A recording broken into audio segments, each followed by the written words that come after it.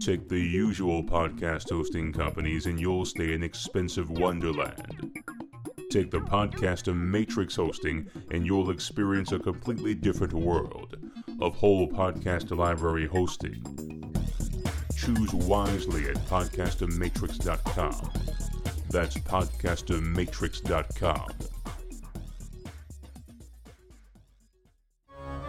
When you hear the words Friday the 13th, what do you think of? While most will recollect a certain impossible-to-be-killed masked individual bearing sharp weapons of all kinds, there's another Friday the 13th that deserves attention. In 1987, Friday the 13th, the series, created a rich tapestry of completely original storytelling. Based on a series of curious, devilishly enchanted objects that must be recovered and returned to the vault to prevent truly dark fates from befalling their owners.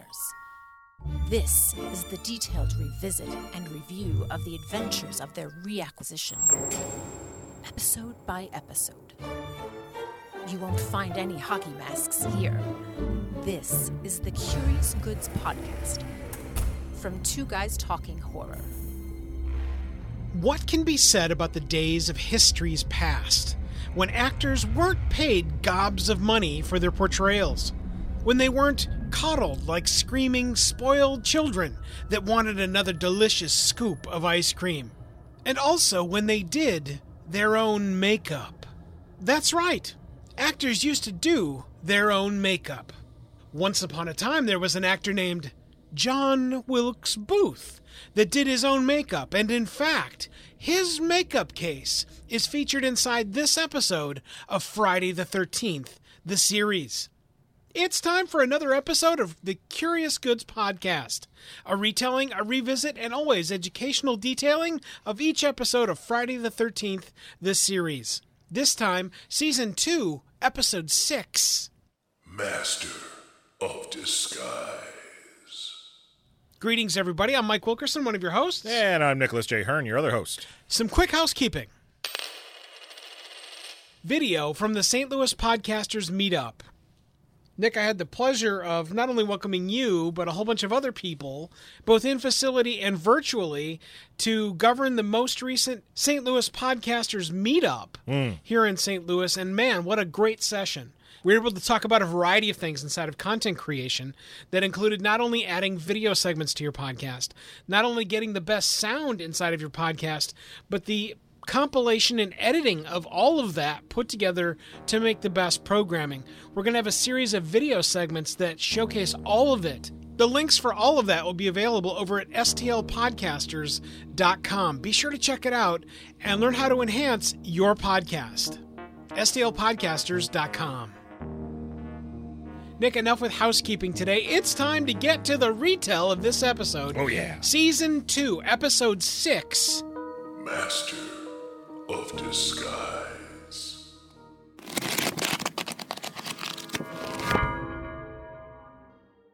An actress is complaining about her leading man. Where is he? Why isn't he here? What's the deal? They all decide to wrap it up because no one can find the leading man, William Pratt.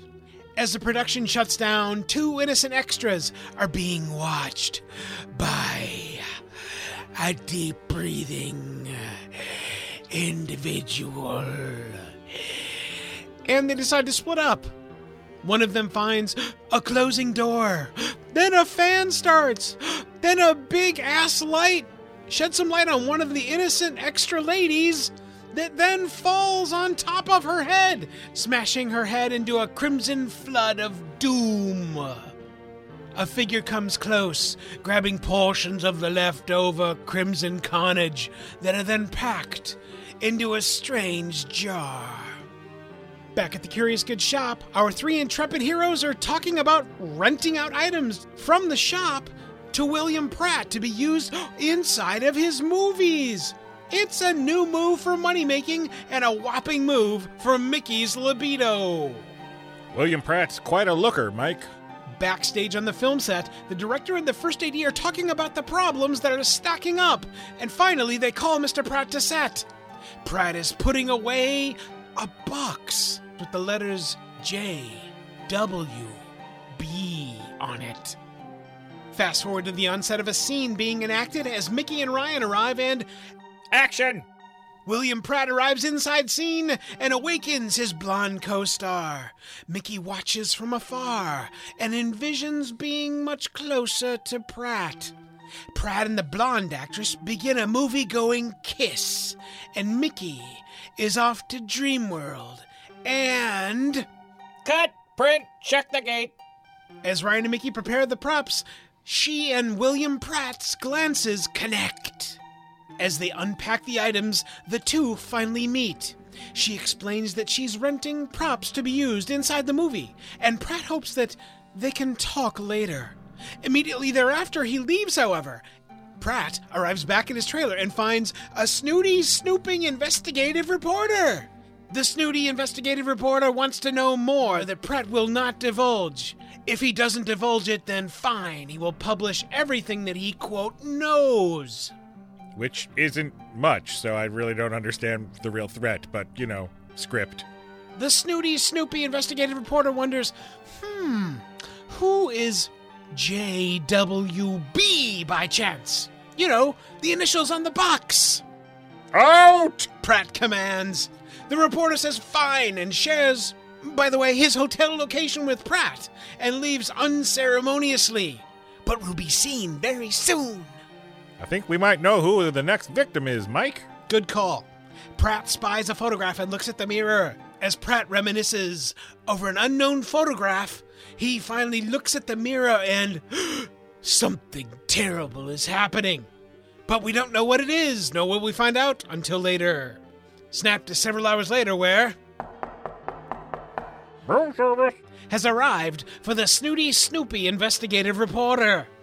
After answering the door and letting in the bellhop, he prepares a hot tub bath and watches his own insidious interview detail of some other smarmy person finding out what he has uncovered. Behind him, the room service bellhop wanders into the bathroom. He won't leave.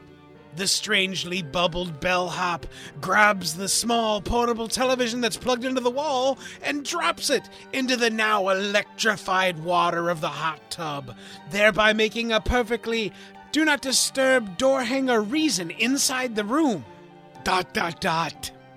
A champagne glass is filled with blood and leaves the room on a silver tray. Later on, back on the movie set, another scene is being captured on stage. William Pratt, also known as Bill, is actually squeezing the screaming starlet's neck, who instantly loses her cool. She screams. She slaps. She storms away. Bill finds Mickey and takes her over to the director and insists that Mickey should be put in the screaming starlet's place. They make her up. And as they get her into an outfit, the hairdresser/makeup artist shares that Bill really does consider Mickey special. Isn't that convenient? How incredibly impressive that is for the storytelling element inside this episode. Bill and the first AD arrive, and she's perfect. But Bill is not. In fact, he needs some special makeup, but will take care of it himself inside of his trailer with his own personal makeup kit that has 3 letters on it. Later. Ryan and the makeup artist on the set have a conversation how she does everybody's makeup but Pratt's. Seems that he is in charge of making himself up, Mike. Very strange. Time for another take with Mickey in place. Action! The scene continues. Bill wraps his hands around her neck. He begins to hurt her. She grasps her own neck, and they embrace and kiss. As the previously screaming starlet watches, she isn't having anything of it, and she harumps off the set.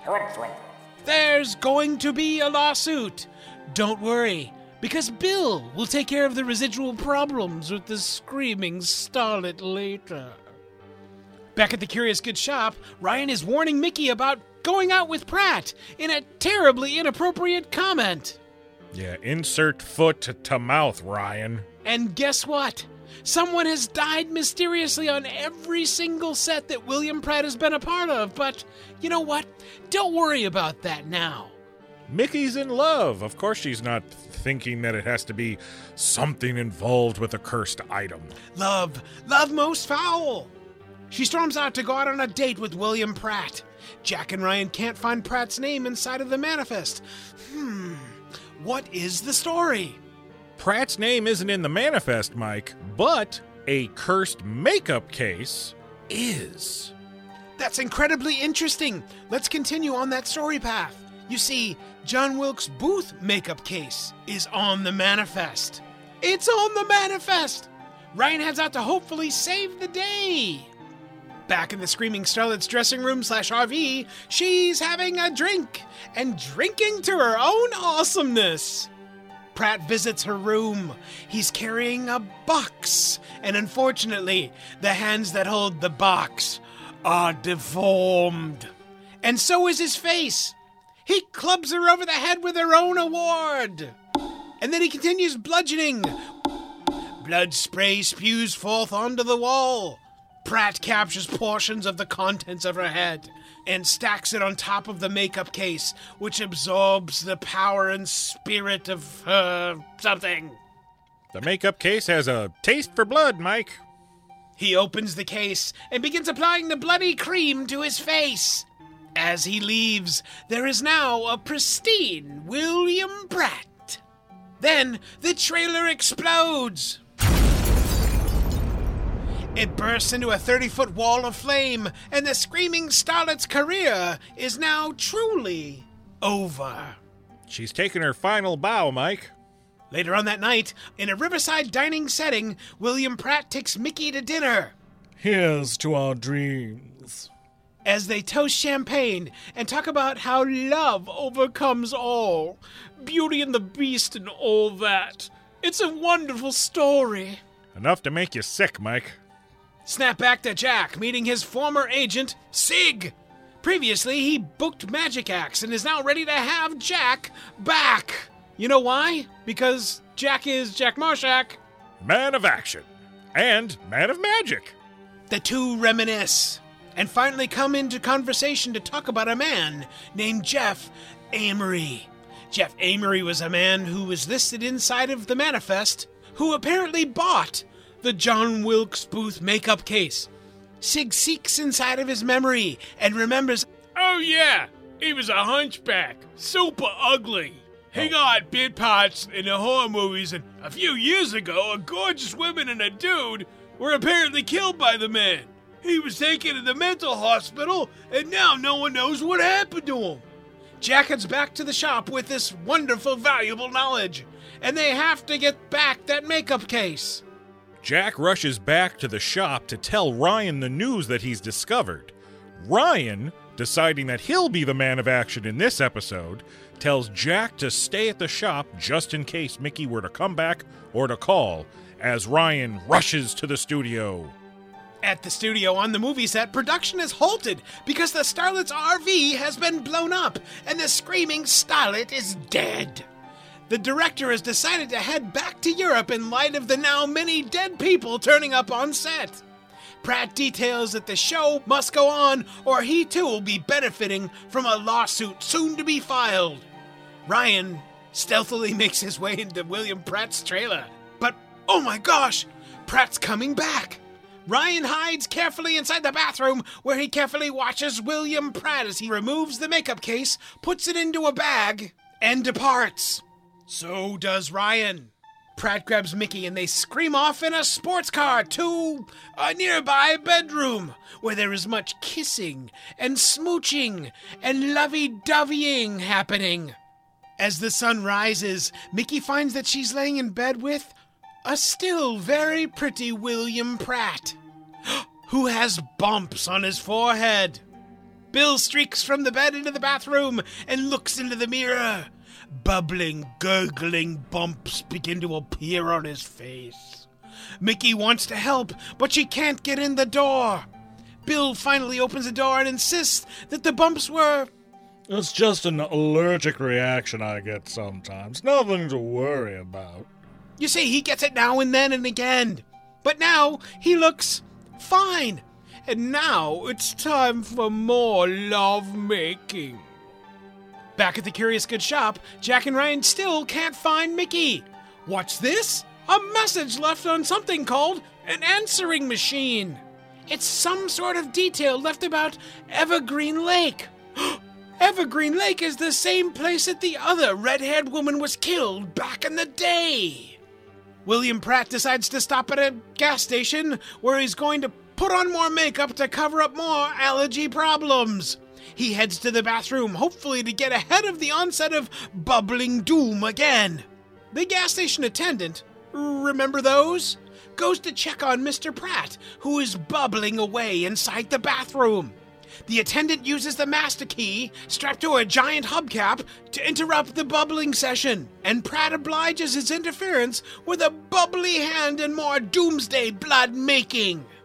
Pratt emerges from the bathroom, perfectly in shape, which cannot be said for the person left on the bathroom floor, leaving a torrent of blood as Mickey and Pratt leave the gas station in their sports car, screaming down the road. It's now night. Amazingly, instantaneously, Mickey and Pratt have checked into room number 5. You see, it's a very special room, obviously. Pratt once again begins to bubble. Mickey heads to cabin number 5. She finds a very dark room. She finds Pratt mistakenly calling her Diana. You know, the woman that he's killed previously. The room is also very dark. And finally, she sees that Pratt is a monster. Why did you lie to me? You said you loved me. Jack and Ryan arrive just in time and seek out which cabin to go and save Mickey. Pratt continues to have his clear mental breakdown and begins to choke Mickey, who finally obliges him and says, "I love you." Kiss me to prove it. And she does! It's a gooey, icky, grisly kiss, and William Pratt begins to cry. Boo-hoo, boo-hoo-hoo-hoo. And so does the audience, because that's the crescendo. That's the story. She weeps with the man once known as Jeff Amory. Now, back at the Curious Goods shop, in Mickey's bedroom, Jack, Ryan, and Mickey reflect on the days past. He just wanted to be loved, not to be judged by what he looked like. Jack shares a story about a man that he knew that once played monsters and creatures, but in real life was the kindest man ever. His name was Boris Karloff, but Boris Karloff's original name was William Pratt.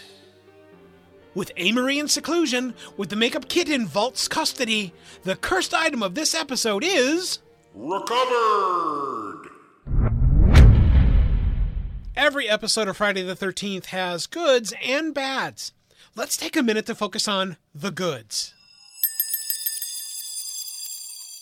Yet again, location and settings. This show prides itself on being able to take advantage of being put into real-life locations. Mm-hmm. And they do it so regularly, I almost want to call it a hallmark of the show at this point. Yeah, this is almost becoming a regular section in the goods. Yeah, it might even need to just be a feature inside of the goods where we talk about what they showcased inside of this most recent episode. Right. We'll have to look at that. We'll see if the trend continues. We'll see if we can't modify that. But the gist inside of this one is that the payoff of this episode, I think, especially in particular, is that you literally get a look behind the scenes inside of the Trailerville that is the backstage of any major motion picture studio. Yeah. And it's fun. It's fun because if you never knew that, the only thing you might have ever heard was, inside of the actor's trailer, whatever the story is. But you'd never get a concept of what that actually means. You get all that here. Yeah. You get that here. You get the hairdresser area. You get backstage. You get the concept of the first AD, the assistant director inside of this. All of that's thrown at you inside of this episode. And it happens so fast that you might not even realize that you were thrown in the face with it. But it was stellar, and it is an excellent snapshot of what you get to see because of the plan for location and settings inside of the series. The acting of he who was William Pratt, the tragic villain. Just over the top enough, but the way that he portrayed it, especially having the dichotomy of personalities inside of this episode, I thought was tremendous. I love that he can instantly be the one that jerks the heartstrings, but is also willing to rip open your chest and yank out your heart and watch it beat as you die. Right. And I appreciated that because he's, while we use the words tragic villain inside of this, well, he's the villain. Right, yes. I mean, like, outright. He's very villainy, yes. Yeah. And I like it when it's not even attributing pathos, because I don't really get pathos off of this character. What I do get is that he is a master of disguise. It's the episode's title, and it was perfectly paid off with this villain inside this episode. Yeah. The actor, John Bolger, does a great job at showing the Hollywood leading man. Yeah. But then as you start to get to know the character, you can start understanding the struggling bit part player because of his deformity. And then which is something that we'll talk about in the bads, spoiler alert, but the mental illness that is wrapped into the story, but then we don't really learn about it until later on. I think if that could have been explored a little bit more, it would have made a hell of a lot more sense. Yeah. There's a lot of layers to this character. Like you said, make no mistake, he is the villain of the piece because he is murdering people to feed the cursed makeup box so that he can look handsome. Yeah. An interesting choice. I love it when, especially television series, especially episodic television series, will take advantage of the ability to make an interesting choice in regard to especially either the whole third act or twisty turns leading toward the third act of anything. Right. Because it's all too rare. Typically, and I would consider you a master of it, where when you can call what's going to happen because of the way the storytelling has worked, or it falls inside of some sort of formulaic crescendo moment inside of insert whatever the name of the series is, you know exactly where things are typically going to go, period, paragraph, and begin the next paragraph. Right. And everybody hates that. Okay. Yeah. I realize that because it's formulaic and because it's done so commonly and often, everyone thinks that that's what's popular. Guys, that's not what's popular at all. Right. What is popular is something that takes you off your feet for a moment and pivots and goes in a direction that you probably didn't expect. And the entire ending of this episode, I did not expect at all. Yeah. I did not expect Mickey to come out unscathed, except for her psychological psyche that she'll have to deal with forever. Because she's already died once in this season, so... I had absolutely no intention of the, quote, tragic villain living at all. Yeah.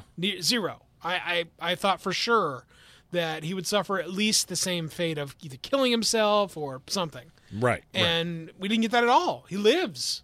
We don't even know what happened to him. So Ryan maybe does say that. he's been put somewhere that he can never get out of again. So we're assuming he's back in the nut house. Right.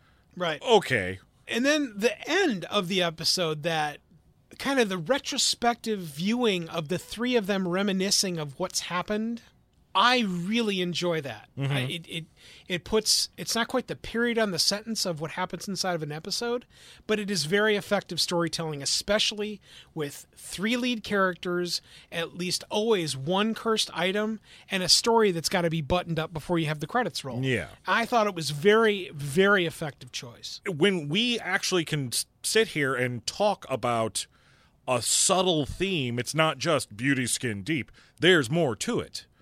And when, they put the nice little period on the sentence at the end of this episode with the three of them, especially with the Boris Karloff reference, It's beautiful. I totally agree Absolutely with that. beautiful. I absolutely agree with that. And again, a very, very interesting choice for the last good inside this listing of goods for this episode of Friday the 13th, the series. We're wondering what you thought was good about this episode. Make sure you let us know by going to our website. That's CuriousGoodsPodcast.com. Fill out the quick web form and tell us what you thought about this episode. We've gotten through the goods. Now it's time to take a look at the bads. Here are 3 examples of things we thought were not so good during this episode of Friday the 13th, the series. Screamin' Starlet. Technically, she was so bad, she was good. Yes.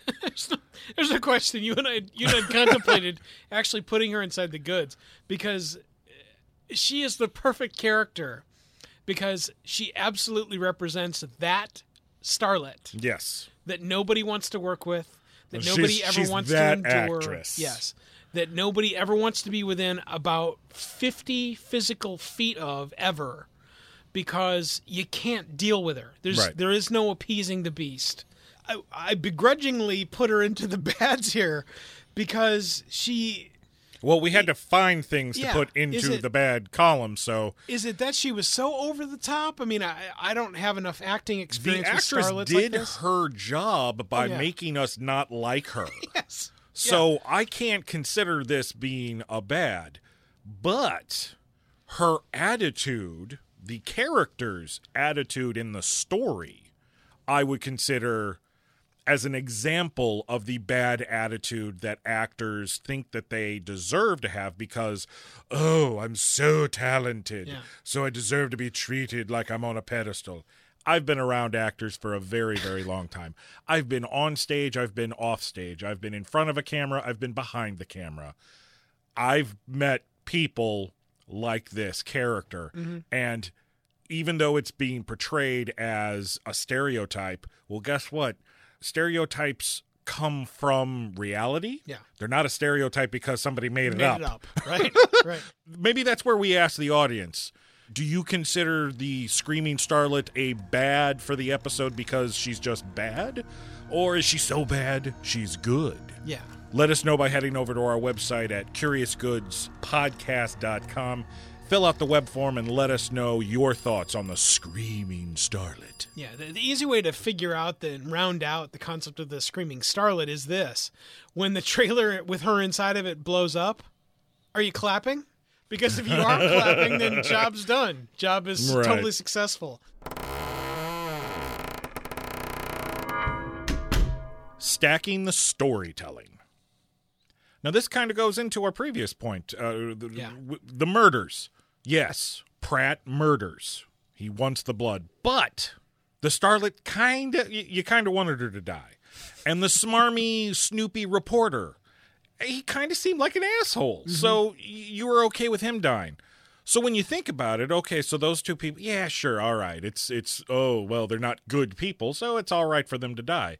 But then you got to go back to the very beginning of the episode and just this random female extra who was in the wrong place at the wrong time ends up being killed. And there again goes towards the villain. Yes, sure, it's fun for us to laugh at the Screaming Starlet's death and the Snoopy reporter because they weren't good people. But we got to remember, he killed an innocent girl too. And he's probably killed a lot of innocent people. Sure. It's disarming. So you've got that. But then you have to layer on the strange backstory of who Pratt was before he became William Pratt. Right. Jeff Amory was a man who had a disfigurement. His face and his hands, and I would assume other parts underneath clothing, were disformed, very bumpy and ridgy. And he was only getting cast as an actor in horror films and small monster parts. And the story of, on the last film that he was in, the very attractive redhead actress had some sort of relationship with it. It's never clear in the storytelling. We don't know if they were actually lovers or if, oh, I love you, as in, you kind of tell me, oh, yeah, I love you, pal, or, oh, I love you. Well, she goes off with another actor to a cabin in the woods to have a nice little romantic getaway. Amory shows up and goes wackadoo, kills the dude with an axe, and the girl runs off into the dark and falls off a cliff. So he's put away in an insane asylum and got out. I think maybe if we had 5 more minutes for Jack and Ryan to do a little bit more investigating, we would have found that Amory escaped, but he was never found.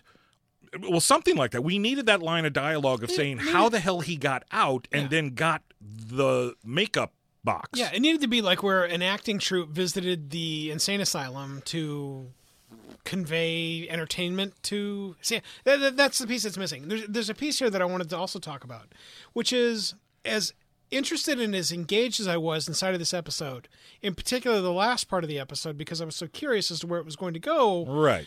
What I wanted to know more of, and it kind of leads back to many of our other items inside of the series, I wanted to know more about, wait a minute, John Wilkes Booth makeup case was cursed?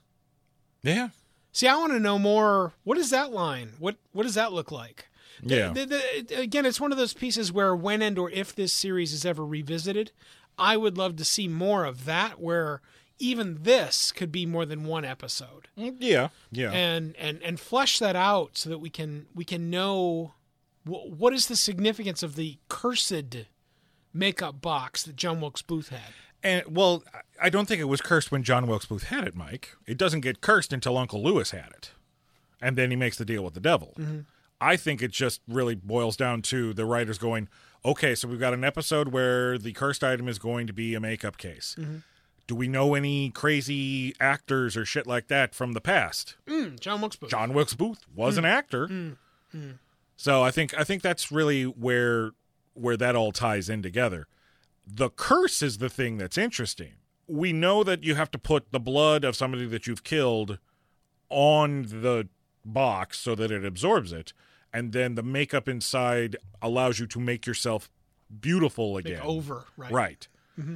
But it's very sketchy, too, because sometimes it seems like he can stay fine for a long period of time, and then other times it's like, well, didn't he just kill somebody a few minutes ago to get the blood? Yeah, and he only, like, a champagne glass, really? There were at least 8 quarts of blood in that dude. Yeah, bring a bucket next time. Milk that sumbitch. Milk it. You know?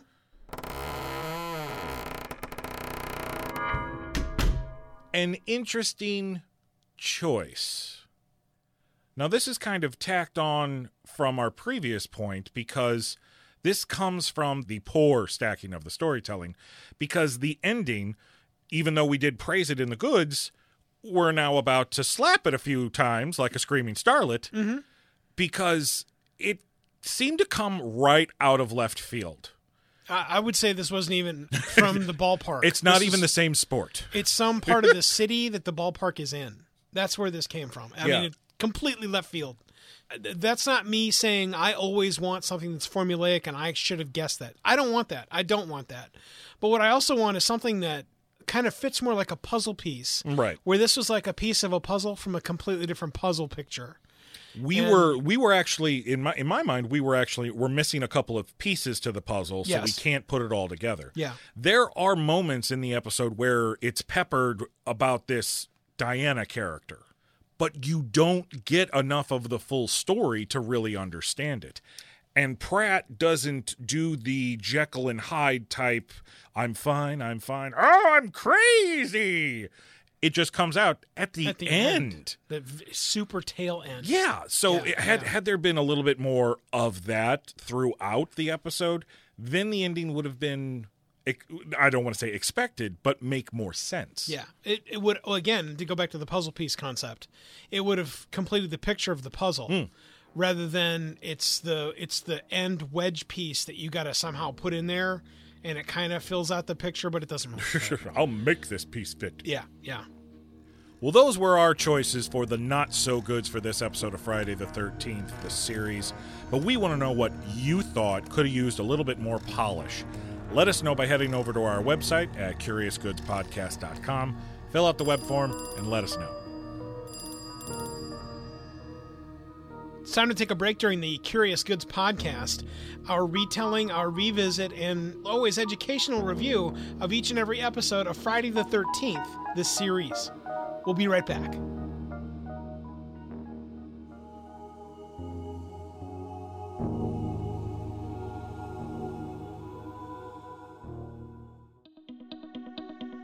Thought about a career in voiceover? Need a great, cost-effective on-hold message for your organization or business? Don't know where to start? Check out The Voice Farm, your one-stop shop for voiceover needs. Check it out now by accessing The Voice Farm at voicefarmers.com and see what difference can be made with a company that is truly outside the box. From the Voice Box, voicefarmers.com. That's voicefarmers.com. Wouldn't it be cool if your advertising could last forever? It can, with perpetual advertising. Here's how it works. Magazine, radio, and television ads are efforts that people might see or hear once, and then they're lost forever. Perpetual advertising provides you with the chance for repeat exposure and replayability weeks, months, even years after it's originally inserted inside a podcast. So even if your advertising is included in a podcast years ago, those efforts are still impactful, providing you with true return on investment, real impact, thanks to perpetual advertising. Are you ready to change the way you and your company or organization advertises? Find out more and launch a unique perpetual advertising effort now by visiting twoguystalking.com/sponsors. Make your podcast soar with the Editor Core. Editing podcasts can be rough. Everyone knows that you'll spend at least double the time you use creating the podcast when editing it. Then there's the control freak factor and the gotta get it right the first time. Well, it's time to shove all that out the door and make your podcast soar with the Editor Core. The Editor Core is a talented, experienced team of podcast editors that have edited tens of thousands of hours of podcast content, and they're ready for yours now. Check out editorcore.com because it's time to make your podcast soar. Editorcore.com. That's editorcore.com.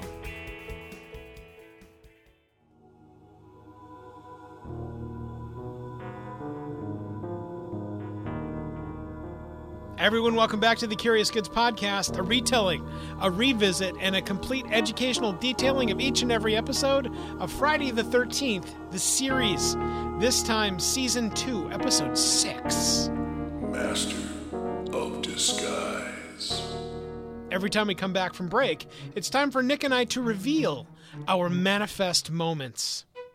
Our manifest moments are where Nick and I look at either an actor's portrayal, a storytelling element, or something else inside the episode that tripped our collective review night. Fantastic!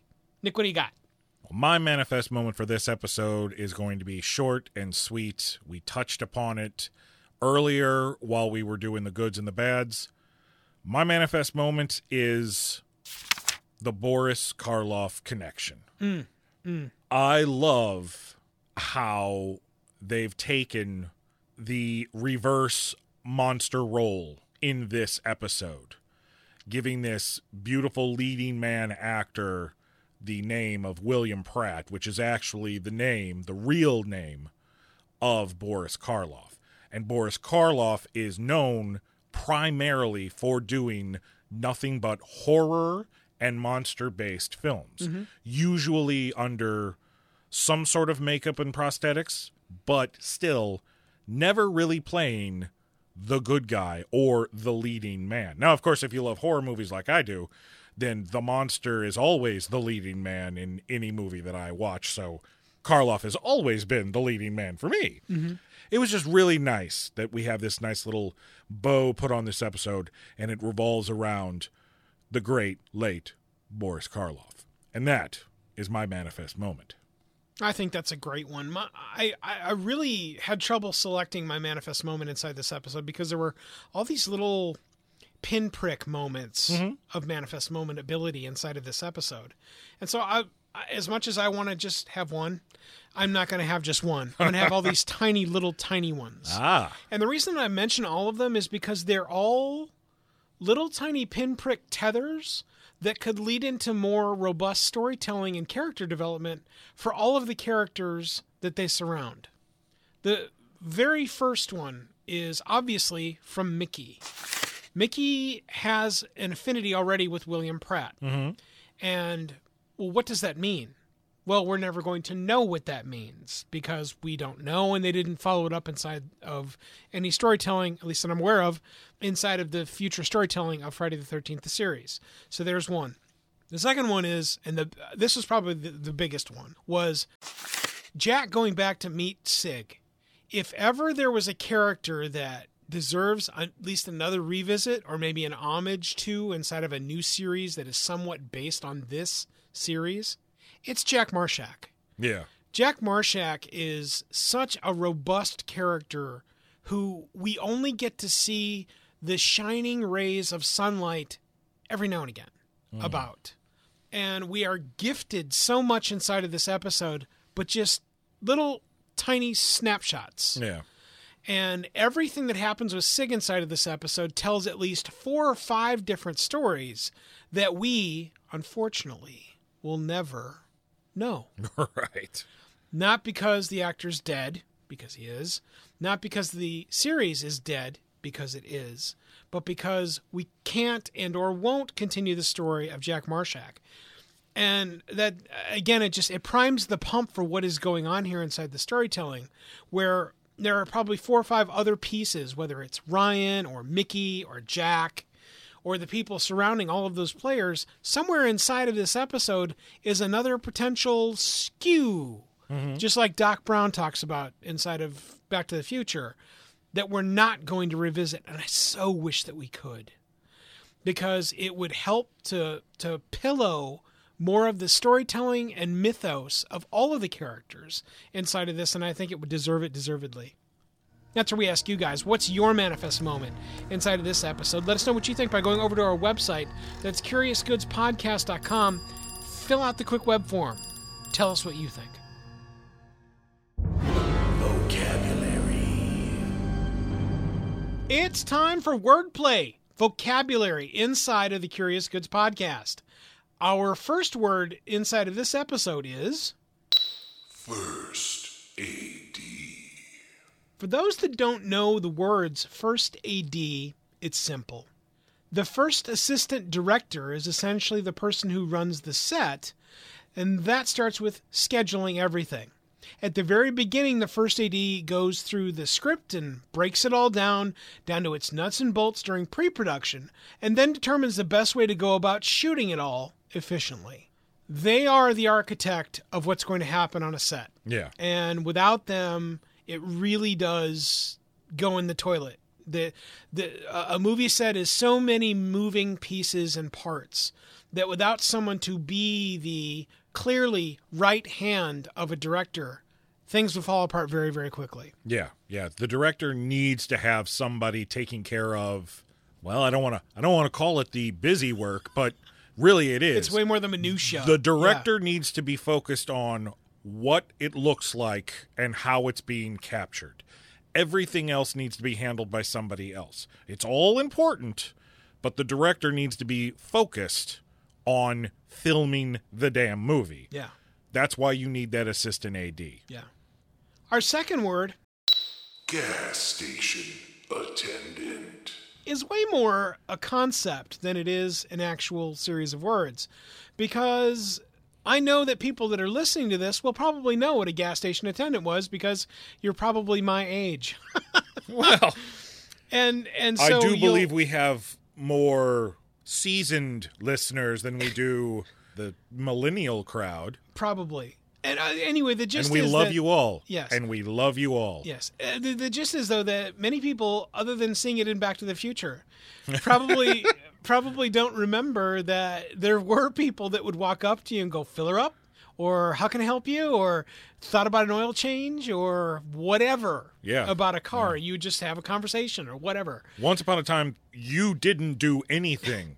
Somebody drove else up. did it for you. Yeah.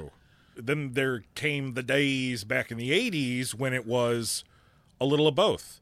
You could use the full service and pay a little extra, or you could do it yourself and do the self-serve. But most people are like, well, I can just tip the guy. I can get it taken care of myself. Why do I have to do it? Now we live in the age of Get out of your damn car and do it yourself. Or send your kids, one of the two. Oh, I have a gas station attendant with me every time I drive. I see. Anyway, the just in the concept of a gas station attendant is something I wanted to shine the light on inside of this episode, inside of our vocabulary segment, because I know that not everybody will remember and or know what a gas station attendant is. What vocabulary struck you inside this episode of Friday the 13th, this series? Let us know what you think by going to our website. That's CuriousGoodsPodcast.com. Fill out that web form and tell us what vocabulary you identified inside of this episode. Episode rating. The rating inside of the Curious Goods Podcast. The scale works thusly. A 10 is on top of the heap. A burning, crusty skeleton of a screaming starlet that shall scream no more. 1 is on the bottom. An incredibly bubbly personality, except we're not talking about the bubbly personality, if you know what I'm saying. They're not all winners, folks. Okay. Everything starts at a 7. The numbers go up with positives, the numbers go down with negatives. And Nick? There are no halvesies. Nick, what do you got? I had fun with this episode because I knew going in that we were going to be getting a nice little, if not the mirror held up, but maybe a caricature of film life and set life. Mm-hmm. I love the concept of a makeup case that can make you look like somebody different. I don't remember seeing this episode when I was younger. I don't either. So this was new to me. Alien, yeah. And when I read the synopsis for it, the little blurb on IMDb, I was like, ooh. I was thinking that maybe they were going to go the route of Clayface from the Batman comic books, or one of the Clayfaces, to where you could move your face around to make it look like anything you wanted it to look like. You could look like multiple people if you so wished. I didn't know it was just going to be a really ugly guy who then kills to get the blood and then can look pretty. Still a cool concept. But if this show was done today, that's what you would see. You would see somebody that could make themselves look any way that they wanted.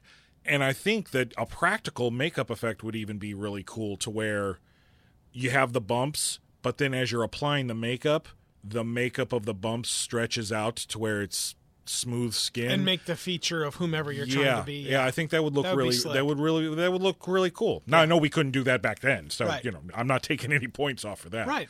But it's another fostering, though, of why this series needs to be. It needs to be completely rebooted. Revisited. Yes, definitely. Totally.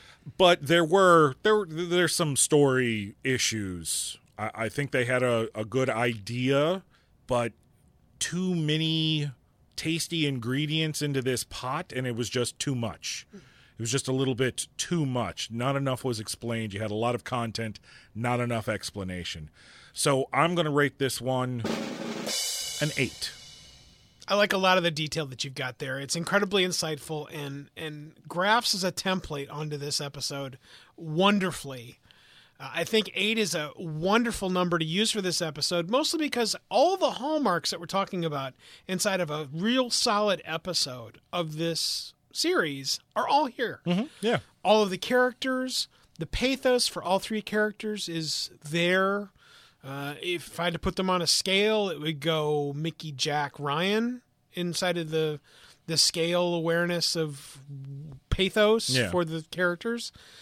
Again, that the wanting to, let's see what happens if we do this at the end of the episode. I was looking for something else. The previous episode is another clear sample of where it ended and it gave us something, but I was looking for something completely different. Right. So rather than it being a surprise, twist, Oz kind of ending, it was, I don't actually know why we went in that direction, but okay, and scene. Right. And so I was looking for something different there. 8 is an incredibly appropriate number. I, too, give this episode an 8.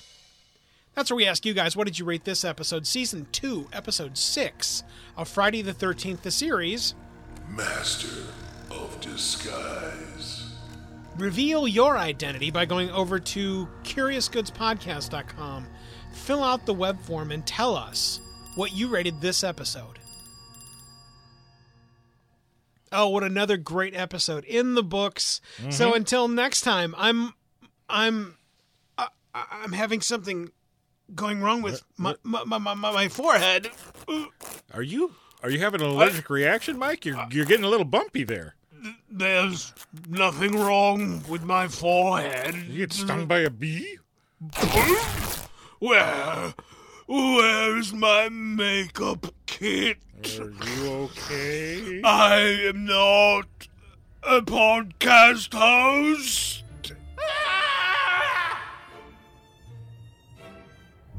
Thanks for listening to this episode of the Curious Goods podcast. We are always interested in learning what you remember about these enchanted items and their tales of reacquisition. Connect with us immediately at CuriousGoodsPodcast.com to share your treasured information. Until the next artifact reveals itself, the vault is now closed.